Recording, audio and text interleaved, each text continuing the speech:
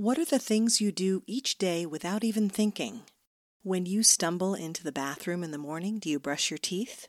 Or, like me, do you make a beeline straight for the coffee maker when you enter the kitchen?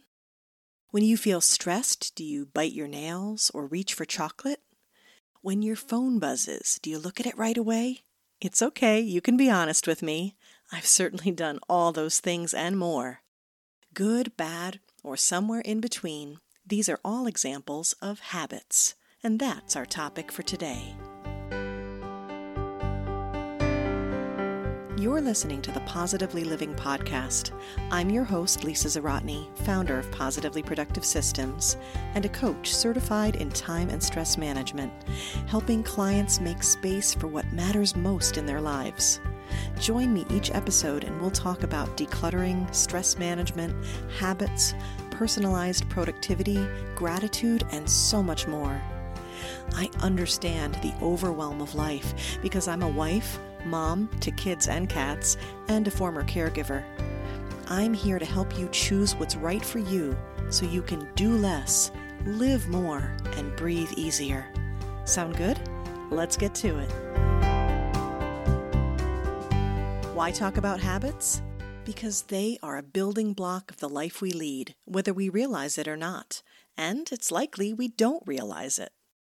What I mean by that is habits are a learned, reflexive, automatic behavior that comprises close to half of the actions we take every day. Let that sink in for a minute. Almost half of what we do every day are habits? Surprising, right? A paper published by a Duke University researcher in 2006 found that more than 40% of the actions people performed each day weren't due to decision-making, but were habits. So we're talking about 40% minimum of the things we believe are choices are actually automatic. A habit is essentially a mental shortcut done to conserve energy. The brain loves to reduce the amount of decisions made. When you repeat steps, it notes the pattern of those steps, then anticipates the pattern and consolidates them into one. This process, called chunking, is your brain's way of ensuring you no longer have to think about each of the steps as you're doing them. An example, my brain doesn't have to process grabbing a towel and a washcloth, turning on the water, getting wet, grabbing soap, pouring shampoo, lathering, rinsing, and repeating, because it has taken this repeat process and chunked it into one thing called taking a shower. That means while I'm doing the combined thing, I am free to consider my next podcast episode, decide how I'd like to renovate the space, solve the world's problems, or more likely mimic Mariah Carey while doing my best to remember the lyrics and hit those high notes. So, what's going on when we create these habits? Remember in episode 11 on meditation, I talked about neuroplasticity? That's back again, this time for habit formation. Every time you act in the same way, a specific neuronal pattern is stimulated and becomes strengthened in your brain. Neuroscientists have found that certain neurons in the brain are responsible for grouping behaviors together into a single habitual routine in the chunking process I mentioned.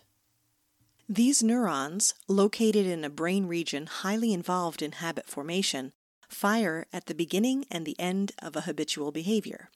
It's also interesting to note that these neurons fire more as you are learning the behavior, but this reduces as the behavior becomes a deep-seated habit. In some ways, habits are a form of mental decluttering. They can serve us by freeing up precious brain bandwidth. Professor Anne Grable, a member of the McGovern Institute for Brain Research at MIT, explained, "We've always thought, and I still do, that the value of a habit is you don't have to think about it. It frees up your brain to do other things. However, it doesn't free up all of it. There's some piece of your cortex that's still devoted to that control." Great! Free brain space sounds good to me. But how do we make the most of these habits, and how do we handle the ones we never wanted? You'll notice much of what I share with you on the Positively Living podcast includes the idea that the responses we have are not necessarily good or bad, but rather that they have the potential to serve us or not, or even be neutral. The best part of this is that we have a choice in the matter. And considering how few choices we have in life, I'm calling this a win. But what happens if you've repeated steps and turned patterns into habits that don't serve you? Those are what we call bad habits, and don't worry, they don't have to stick around. You can change them. As we go over the framework of habits, in order to develop new and change existing ones, I will be sharing some expertise from two of my favorite authors on this topic, Charles Duhigg and James Clear. Both authors share frameworks for habit development and guide readers on things like keystone habits, those habits that are best to start with because they help you with other habits, and habit stacking, the way in which we can combine habits for even more effective self-improvement. I highly recommend both authors if you're interested in digging into the details, and will include their information in the show notes. Charles Duhigg, the author of The Power of Habit and Smarter, Faster, Better, offers a framework for habits that includes 3 stages: the cue, the routine, and the reward. The cue is the trigger that alerts your brain to go into auto mode. Common triggers are the time of day, a specific location, your phone buzzing, friends or family members, or even certain emotions. The routine is the automatic behavior that gets triggered by a cue. It's the physical or mental action taken by the cue, that is, the habit itself.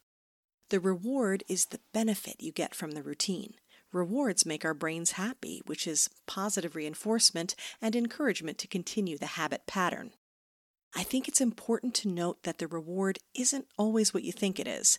It can be obvious when you have a habit like exercise or eating treats where you get a dopamine rush. It's something that feels good.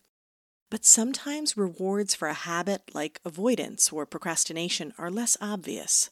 In this case, your brain is rewarded with the feeling, correct or not, that it has kept you safe from something it perceived as harmful. It could be as simple as rewarding you by not having to do the work, never mind the fact that it sabotaged you and set you up for more work later.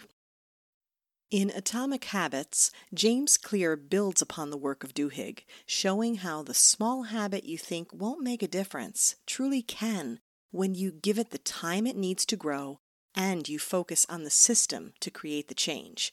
I appreciate his focus on systems, as system development is a big part of what I do as a coach, and I see their effectiveness firsthand when working with clients. Clear says habits are the compound interest of self-improvement.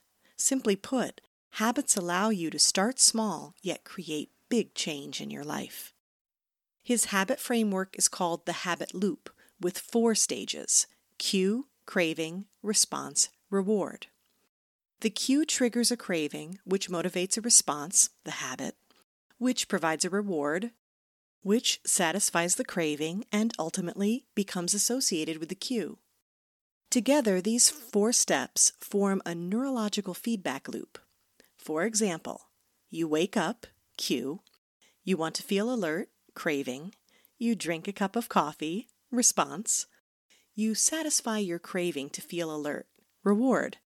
Drinking coffee becomes associated with waking up. Yep, I can confirm that's accurate. Clear offers a simple set of rules he calls laws to create good habits and break bad ones.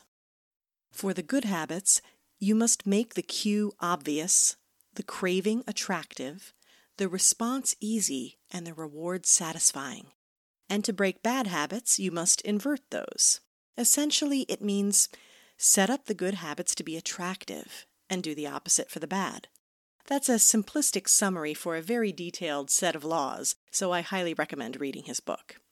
As Inigo Montoya says in The Princess Bride, let me explain. No, there's too much. Let me sum up.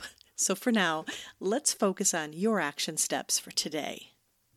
For both habit development and change, you must decide what you want to achieve and understand what reward you are truly receiving from the habit you want to change. The better you understand your response and the components of a habit, the better you'll be able to shift your approach and environment to make the changes you desire. When working with habits, I want you to think of the acronym STEP. Scope, time, exchange, and prize. S for scope. Keep it simple and small. When we're excited and determined to create change, we can easily get carried away. Have you ever done that? Decided you're going to give up all forms of sugar and you're going to get healthy and you take it so far. But so often that sets us up to fail.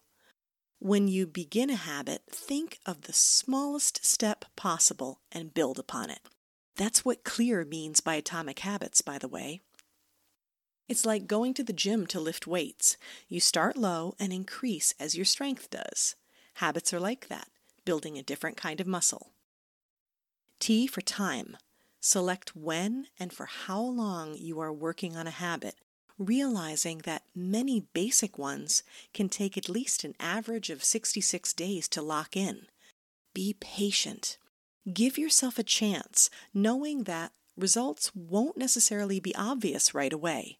Remember, motivation and willpower may start the process, but they won't last. You need to hold on until the habit can take over. E for exchange. Focus less on breaking bad habits and more on replacing them with good ones. When I coach clients on habit development, I help them crowd out the bad with the good. For example, if you want to create a habit of eating better food, add vegetables instead of focusing right away on reducing dessert, especially if that has been a challenge for you. I love the quote from Socrates. The secret of change is to focus all of your energy not on fighting the old, but on building the new. P for prize. Reward yourself and make it satisfying. Congratulate yourself at every point. Find ways to celebrate your results, even if it's counting the days you are working on the habit, because you can't necessarily see what it's doing yet. This is why habit trackers are so helpful. Give yourself the praise you need to keep going. The more attractive your experience is, the more likely you'll stick with it. Remember, it's all about taking action and letting that action build into a habit. We cannot will ourselves to have good habits, nor can we reason with our brains. I mean, have you tried that? I have, and no matter how much I tell my brain that veggies are better for me than chocolate, it still votes chocolate every time. And that's okay. With the power of habits, we can automate good choices, and we can help ourselves want to make good choices because we've done them repeatedly, and we teach ourselves the benefit of that way. If you'd like help starting a new habit, I'm offering a fast-track session for listeners. Like the name suggests, it's fast. We'll take 30 minutes to devote to one topic, and you'll come away with a plan of action. This session is booked by special invitation link only, so if you're interested, please message me through the show notes or my website at positivelyproductive.com.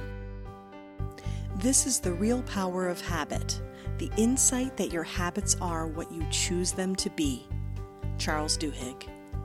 Thank you for joining me on the Positively Living podcast. Your time is precious, and I'm honored you chose to spend it with me.